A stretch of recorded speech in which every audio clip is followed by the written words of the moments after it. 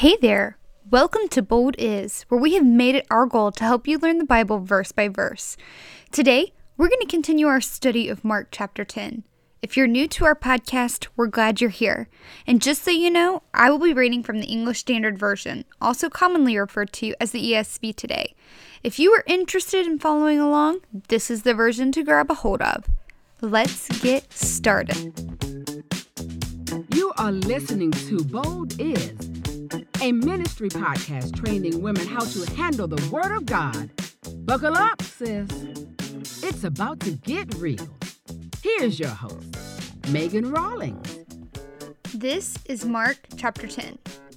And he left there and went to the region of Judea and beyond the Jordan, and crowds gathered to him again and again. As was his custom, he taught them.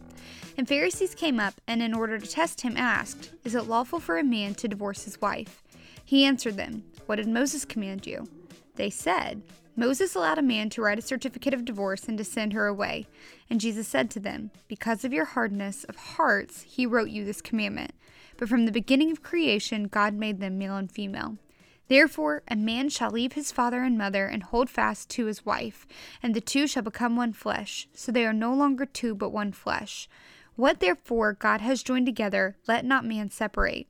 Verse 10, And in the house the disciples asked him again about this matter, and he said to them, "Whoever divorces his wife and marries another commits adultery against her, and if she divorces her husband and marries another, she commits adultery." Marriage and divorce were in Jesus' day, as they are in ours, matters of great interest and controversy.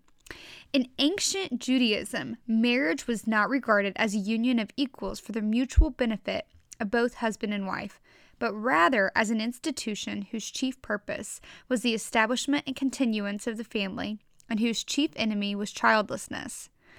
Mark's placement of Jesus' teaching on marriage at the beginning of this section signals the importance of the marital union in the kingdom of God. In Judaism, the foremost responsibility of an observant Jewish male was knowledge and mastery of the Torah, under which he was expected to order the necessities of life, among them marriage.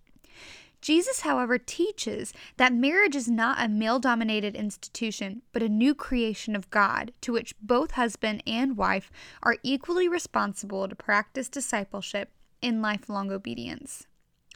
The final phrase was the crux of the controversy over divorce in Jesus' day, as is reflected in a celebrated passage in the Mishnah.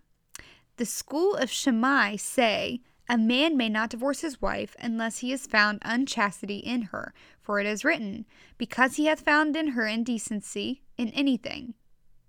And the school of Hillel say, I'm sorry if I'm butchering those, "He may divorce her, even if she spoiled a dish for him, for it is written, because he hath found in her indecency in anything." Our Akiba says, "If he found another fair than she, for it is written, and it shall be if she find no favor in his eyes." As this passage indicates, Jews and Jewish laws were in agreement that divorce was permissible.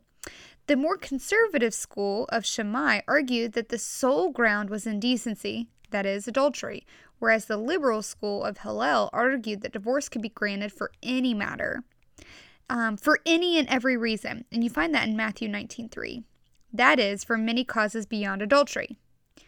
Not even among the Essenes of Qumran, the most conservative faction of Judaism in Jesus' day, was divorce expressly forbidden.